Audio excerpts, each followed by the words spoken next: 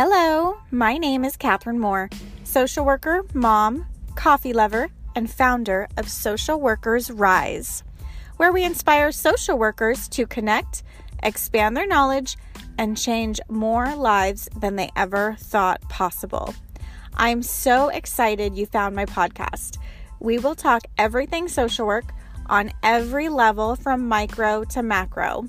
We will hear the stories of social workers who are doing big things, learn new skills, and most importantly, give you actionable steps to make a difference today. Let's go.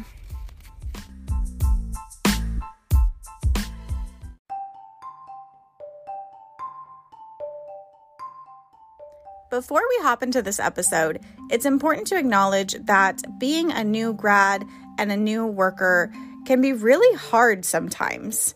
It's not in your head. It really can be hard. And grad school just doesn't teach us everything that we need to know to be successful in the real world with our jobs. So, in order to bridge that gap, we created the Clinical Essentials for the Future Therapist. This course will fast track you into honing those skills that you need to actually help your clients in an individual setting. It'll save you time when you're trying to figure out what the heck to document. It's going to increase your confidence in your abilities that you are doing this right and give you the tools that you need to be even more effective. And it's going to improve the professional quality of your notes so that when your colleagues and your coworkers read them, they say, wow, that's a really thorough, detailed note. I love it. Let's do this. And it provides clarity on how to help the person. So if this sounds like something you would benefit from, definitely check the link in the show notes for the Clinical Essentials for the Future Therapist. With that, let's hop into this episode. Hello, welcome to another episode of Social Workers Rise. This week is so much fun because we are talking with Sarah Dooling, who is a official play therapist, and she's going to give us insights into how to work with teens who are experiencing, the effects of this pandemic, how to work with them, also how to work and support their parents, and what are going to be the long-term effects that she thinks that we should expect to see. Also, she's going to cover how you can also become a play therapist. If that is something that you would like to know more about, definitely listen in. Let's get into it. Hi, Sarah. Hi, Catherine. Gosh, this is amazing. Yes. I'm totally amazed. Yes, I know the magic of podcasts. Right? Well, hello. Hello, how are you today? I'm good. I am loving Fridays as we do. Yes, me too. Mm-hmm. So I am excited to dig into this with you today. So you are a play therapist. I am. And you actually offer play therapy workshops. I love that. Ooh, that's my favorite part of what I get to do. I'm so glad you love that.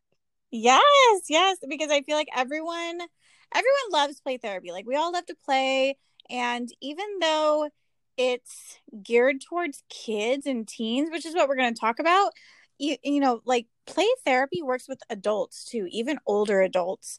From what I've had in my experience. Have you seen the same thing? I love hearing you say that. Yes. I was just speaking with someone about this in supervision. I think that going through the credential process to become a registered play therapist super, super duper informed my practice with adults. I think it really helped me internalize that message that like in play therapy, we say that we are the most important toy in the room. You are the most important toy, whatever interventions you're using, if you aren't able to show up in that way. And of course that we know that translates with adults. So I think it just really helped me become a more like person-centered therapist for adults, which which I'm grateful for. And I do actually bring in some straight up play occasionally with my adult clients. That's great. How, I know that everyone's going to want to know, how do you become a play therapist? Another one of my favorite questions. Well, gosh, if you had asked me this 2 years ago, it would be different. I say it like I am the association, but they've recently changed the requirements. So to become a registered play therapist, you have to have a master's degree and a license in a mental health field. So you have to be a licensed clinician. However, you can start working towards your credential while you're also working towards your licensure. And then it's 150 hours of coursework in play therapy theory and special populations. There's a bunch of really awesome providers who are putting out those workshops now. Plug, I'm one of those providers. And then if I can plug myself there, and then it's 35 hours of like specialized supervision with a registered play therapist supervisor. It's gonna just be another plug also my other favorite thing to do. Yeah. And then it's like the same way with our license, we have to do a certain amount of clinical hours. So it ends up being about like similar to what you're asked to do for your license. So yeah, and it's 5 observations. Your supervisor observes 5 sessions, virtually or in person, and but it's a beautiful process. It can feel like it takes a long time, but it just was such a game changer for me. I really feel like it just saved me and made me fall in love with the work all over again. That's amazing. So, if I'm hearing this right, can we become certified in play therapy as we are acquiring our clinical hours for licensure? You can work towards it. You can't apply for your credential until you are actually hold a license in a state. Okay. I understand. That makes sense. So some people do it concurrently, people who really have their act together. I did not. It wasn't until after I got my license that I kind of stumbled upon it. But I supervise a few people now who really have timed it so that, excuse me, as they're pursuing their clinical hours, they're also going to classes every weekend from play therapy and kind of doing it at once. That to me, it's a lot of pressure and a lot of planning, but it's possible. But you can't actually submit your application until you're licensed. Okay, that's great to know because I know our listeners, they're on if they can, do all the things at once, I know that they will, and they will at least want to know what their options are. Yes. And I mean, the Association for Play Therapy website is a great resource for all kinds of things. Certainly anyone, if I can point you in the right direction, I'm always happy to answer questions about the process. It can be, I think, daunting to read the website over and over. And if you just have like a human, you can run a question by here and there. It can be really helpful. That's great. Thank you so much for that. I'm going to put your information in the show notes. That way people can get in contact with you. But what I really want to talk about is, very timely right now is, how do we support children and teenagers through all of the changes that have been happening in the past year related to the pandemic and COVID-19? Because it just seems like everyone, parents that I talk to and teenagers, especially that I talk to, is their whole life has been flipped upside down. Teenagers, and I think maybe specifically about teenagers is what I'm curious about, but, because their whole life is friends and social connections. And I've heard from multiple people that they're concerned that their child is becoming depressed because of having to stay at home. So I'm just curious, what do you think about all that? Is it possible that they could be becoming depressed? Like, could that trigger depression? How do we support them? What do we do? Please help us. I'm going to give it my best. I do think we're seeing that. I think we're certainly seeing,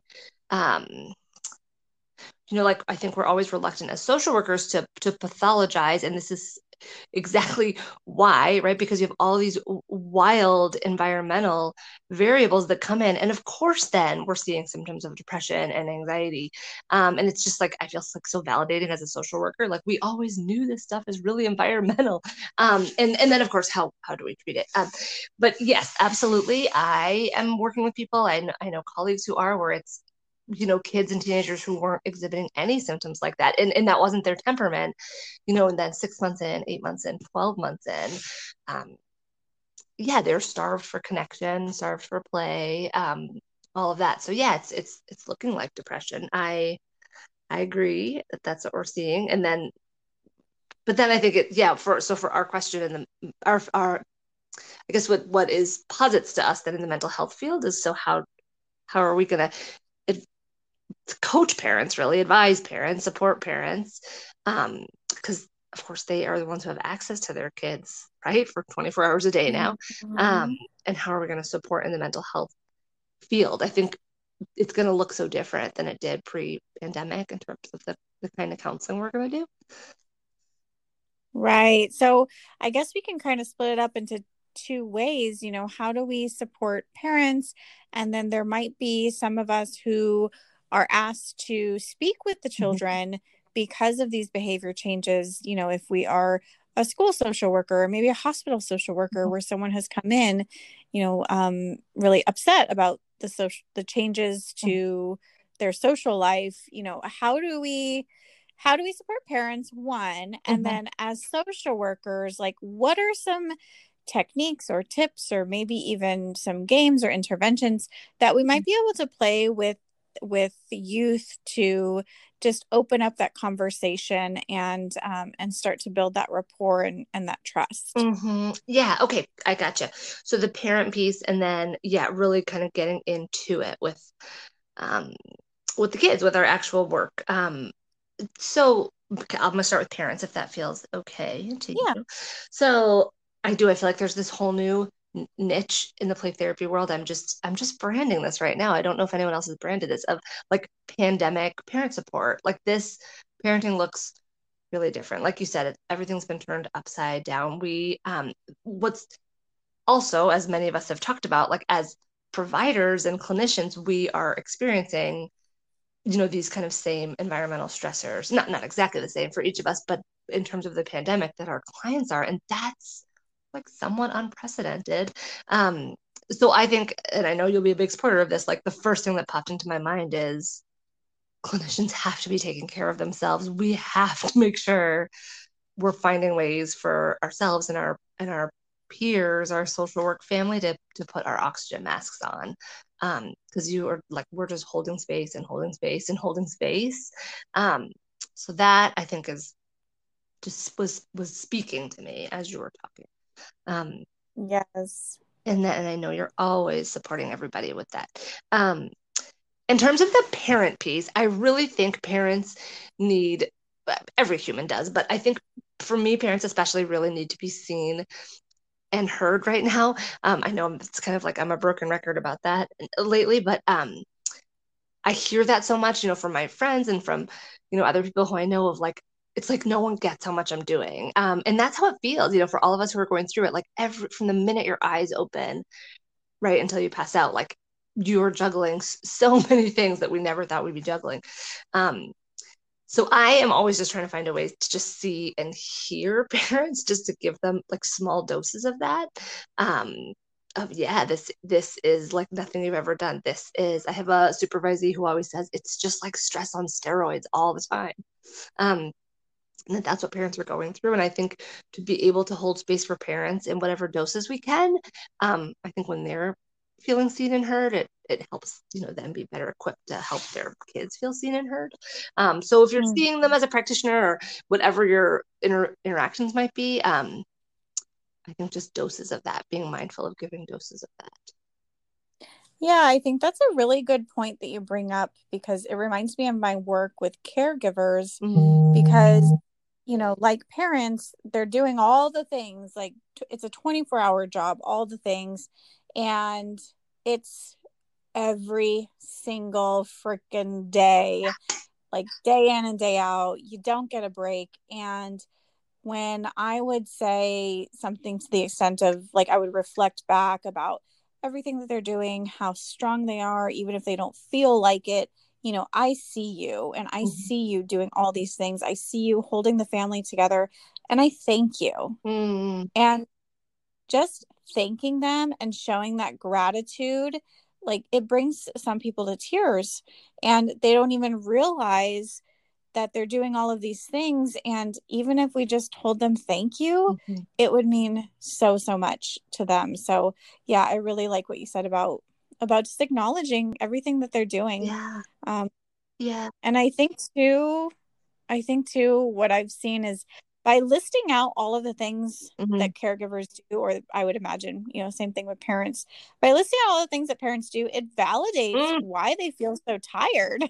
Oh, yes, it's bananas. And I think they're so, gosh, I mean, so many parents are so hard on themselves. And I've had parents say, like, I don't know why I'm so tired. I don't know why I'm so irritable. And it's like, well, duh, let's write it all. I don't actually ever say that to a client, but like, let's write it all down. Like, because when you, Don't say duh I to a swear I client. don't. I mean, I hope I don't. God, maybe I do. Um, but yeah, I mean, it's just incredible. It is just a mind melt to me that people are balancing what they're balancing and then doing the kind of work people are doing. And to feel like we certainly have like vaccine hope now, right? But like to feel like for so long there was no end to this, and to have had nervous systems be in this hypervigilant state for almost 12 months, well, 12 months really, right? Like just the impact that has on how you move through the world is so great. So yeah, I think just really, handling caregivers and parents and siblings and everyone with as much care and love as we can when we get the opportunity to give them doses of that. I also really recommend, if parents ask me explicitly for like suggestions or advice, to try to I know not everyone has this luxury, but to find like a daily check-in person. I actually, this comes from my own anecdotal experience. My best friend in the whole world, we decided at the start of this, we were going to try to check in every day, which is like totally unreasonable to do by phone, right? If you're a parent and you're working. But we decided it would just be text. It could be like one word, but it was something to know that like this other human, like you were on their mind. And it was great. And then we would start to do like, we were in different time zones. So like, what's your stress number? So, right. So like we would check in on that every day, and I see that she was a 9, and it didn't mean I could really do much to help, but I could like hold that, for the day. So it's become so hard, I think, for parents to, as it is for kids, to connect and to feel like they're a part of that support system anymore. So I think that to find who is your person who you could have a daily contact with, even if it's just, a one word text message or an emoji. Yes, I like that. And I think it's even more powerful when it is your friend, when it's not the Oh, therapist, because yeah. that's a lot to put on us. If you're listening to this, don't think it has to be you. Oh no, Please, it it's shouldn't be better. you. Sorry, that didn't come out. It Yeah, definitely it's should not better be if you. it's not. No, it definitely has to be like they're people. Like no, I did it with my best friend since elementary school, and I tried to get my sister to do it with one of her colleagues she's really close with. No, definitely not you. Thank you for clarifying that. Because I know I like the listeners are so sweet and so genuine, and they literally will be that person. And so I'm giving you permission and like validation.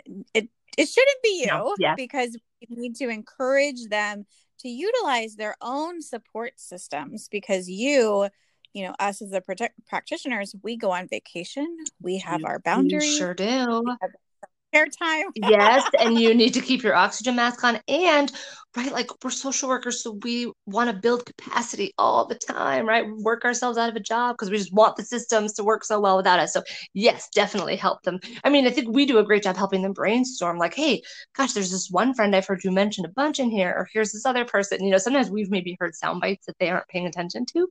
Um, but yes, so that's just one of like the interventions I'll encourage parents. I love that. I love that. Thank Hmm. you. So, how can we help teenagers? Um, I have zero experience here, so please tell me how. Mm. Well, you were a teenager. We're gonna go off that. Sometimes that I feel like I know, right? That's like our most, although we didn't have to be a teenager during a pandemic. Um, Yeah. Yeah, so I thought a lot about this when you and I were first exchanging emails because I feel like I have to be transparent on here that like most of my play therapy work is with like kids under 10. However, I absolutely see teenagers in my private practice and have done, worked with schools for middle school populations. Um, I really believe in the healing powers of play, like you said, for all ages. And I think for middle and high school kids, for teenagers, we really have to work to kind of invite their inner child to come out, which always sounds like a little hokey when I say it out loud.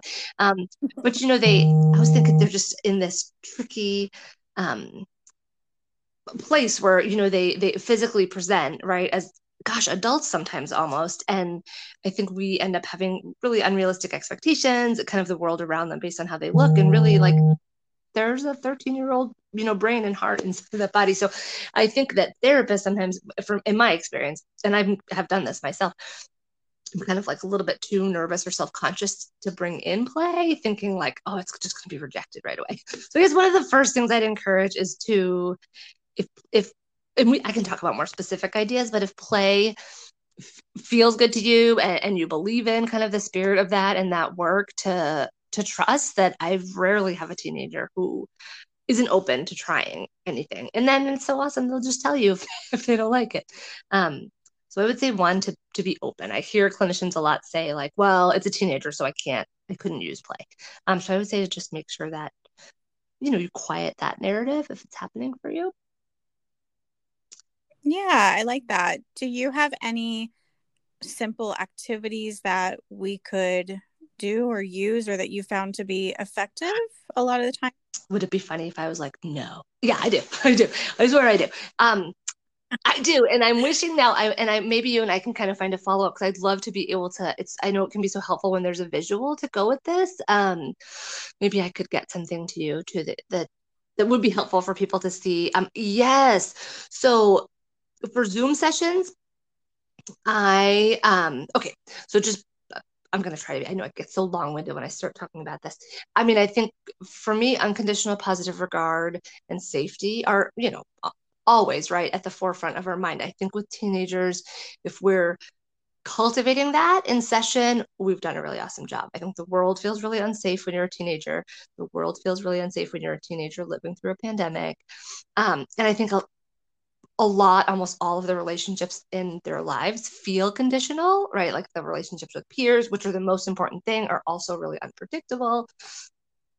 Lots of times there's kind of this tumultuous relationship between parents and family. So I do think I will come up with I have some specific ideas, but really focusing on cultivating safety and delivering unconditional positive regard, which is not easy to do over Zoom, but possible. So I use a lot of hide and seek questions. So when I would do this in my office, I would tape different like questions and feelings like in different places in my office. I really like having, kids and teenagers moving. And they would have to find them. So often they were the same questions, just ritual questions. We would start with like, what was the worst part of your week?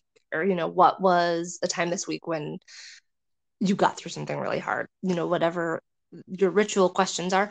And they would just be hidden. So to me, there's just like magically restorative, playful powers in hide and seek. Like I believe since the beginning of time, people have been playing hide and seek. And teenagers have always been pretty open to it when I've done this. So I'd like hide up between the couch cushions or, under the carpet. So what I do now over Zoom is I have just like a really big Tupperware and I just put uncooked rice in one. I have one that's just a bunch of different like dried beans, just because that one's different colors. I like how it looks. And I have all kinds of little strips of paper that I have cut out and bagged by category. So like I have a feelings bag, I have a getting to know you bag, I have like a communication skills bag. With different, I'm happy to send you a bunch of sample questions too, if that's helpful for anyone to have access to the ones I use typically. Yeah, I wonder if we can do, the week that we release this podcast, maybe we can do a face or an Instagram Oh, live. yes. And I would love to see these little bags and jars Right. that you Oh, I have. would, Catherine, I would love it because it just like pops more when you can see it. And Okay. I totally have gotten over my self-consciousness of like being all quirky in front of the screen like that. So I would love to, because I think it could be really useful if people can see. And it's all stuff that's really like affordable and adaptable. And, you can just have it at your desk all the time to be able to, if it gets, really feels awkward, right, for new clinicians, this can happen in quiet, like, oh, there you go. You've got your big rice thing with your different questions. I have a huge bag that's just would you rather. So that, right, like I'll mix in the would you rather ones with maybe some that are a little bit, a little bit more deep, just to keep it. So that's, I would say, my absolute go-to. So I have one that's rice. I have a kinetic sand one, beans, just to mix it up. Cool.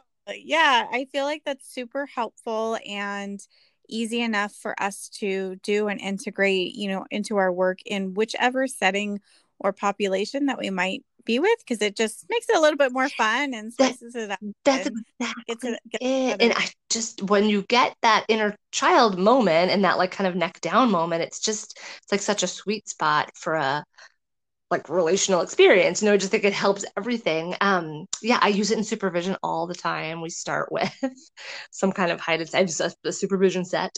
So yeah, and they're adults, and you see facial expressions change, people kind of lighten up a little bit. So yeah, that's been Yeah, my I love favorite that. Zoom option. Okay, so we will, you're listening to this right now, you can go to my Instagram at Social Workers Rise, and chances are I'll have it scheduled out for that week. Or if this is later, you can watch the replay, in the Instagram stories or in IGTV. It'll be in there in my replays for play therapy.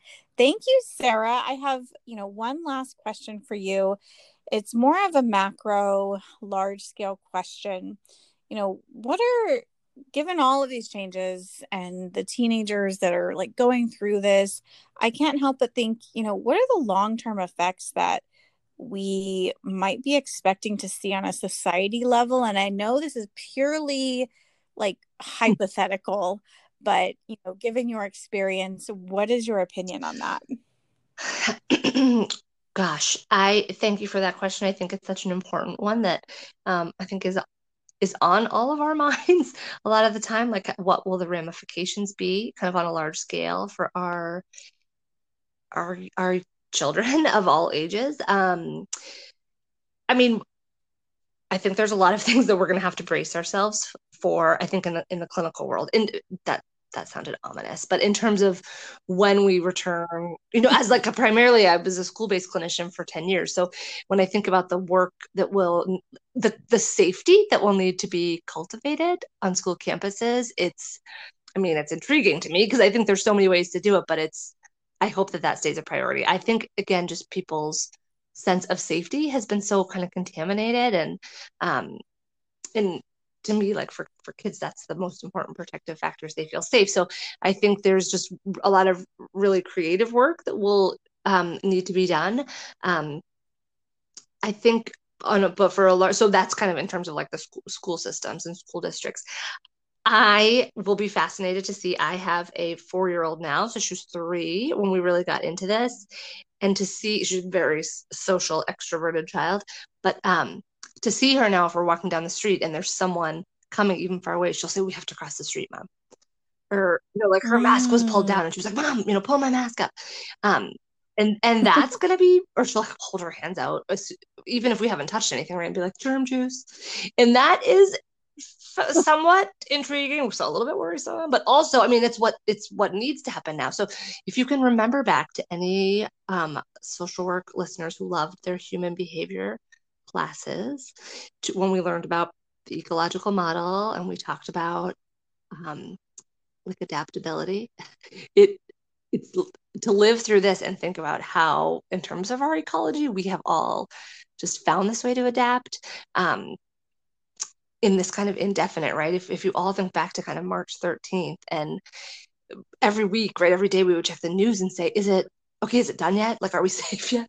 And who would have thought, 12 months later, we would have adapted to this and been able to continue to, live our lives. And I think something that's a protective factor that will come out of this is what I've been hearing from parents and teachers is a chance to be home in although there was such a massive amount of stress, I was able to have this experience with my child and partner or siblings, whoever else is in the home, that like I know now I wouldn't have gotten. And I'm grateful for that time of us all being together. So that, I think in some ways it really has been able to strengthen um, family dynamics and family bonds.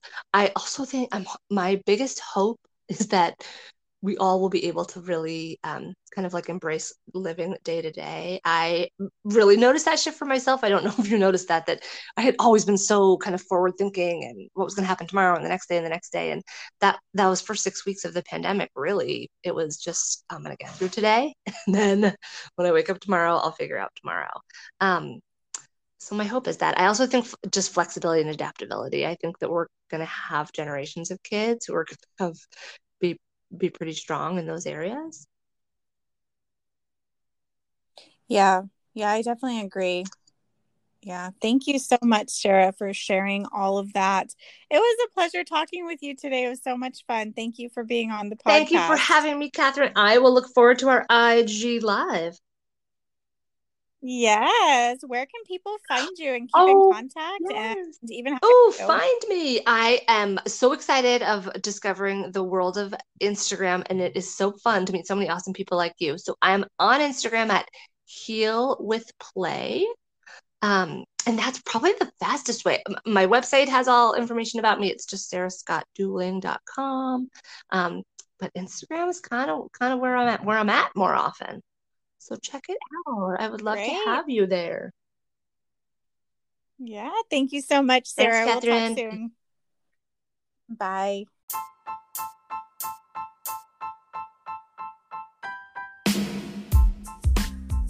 Thank you so much for listening to another episode of Social Workers Rise. If this episode helped you, please help me spread the word by leaving a review wherever you listen to your podcast. And share that you're listening. Tag me on social media. I love it. I will repost and reshare. I love it. Social currency is free, but it is so valuable. Also, I'd love to hear from you on Instagram. I really do respond. I really do love it when you give me your feedback. Lastly, this is not therapeutic advice or business advice or any other kind of personalized advice. To get that, you definitely need me as your coach. So please, again, reach out to me on Instagram. I can't wait till next week. I will see you then. All the love. Bye.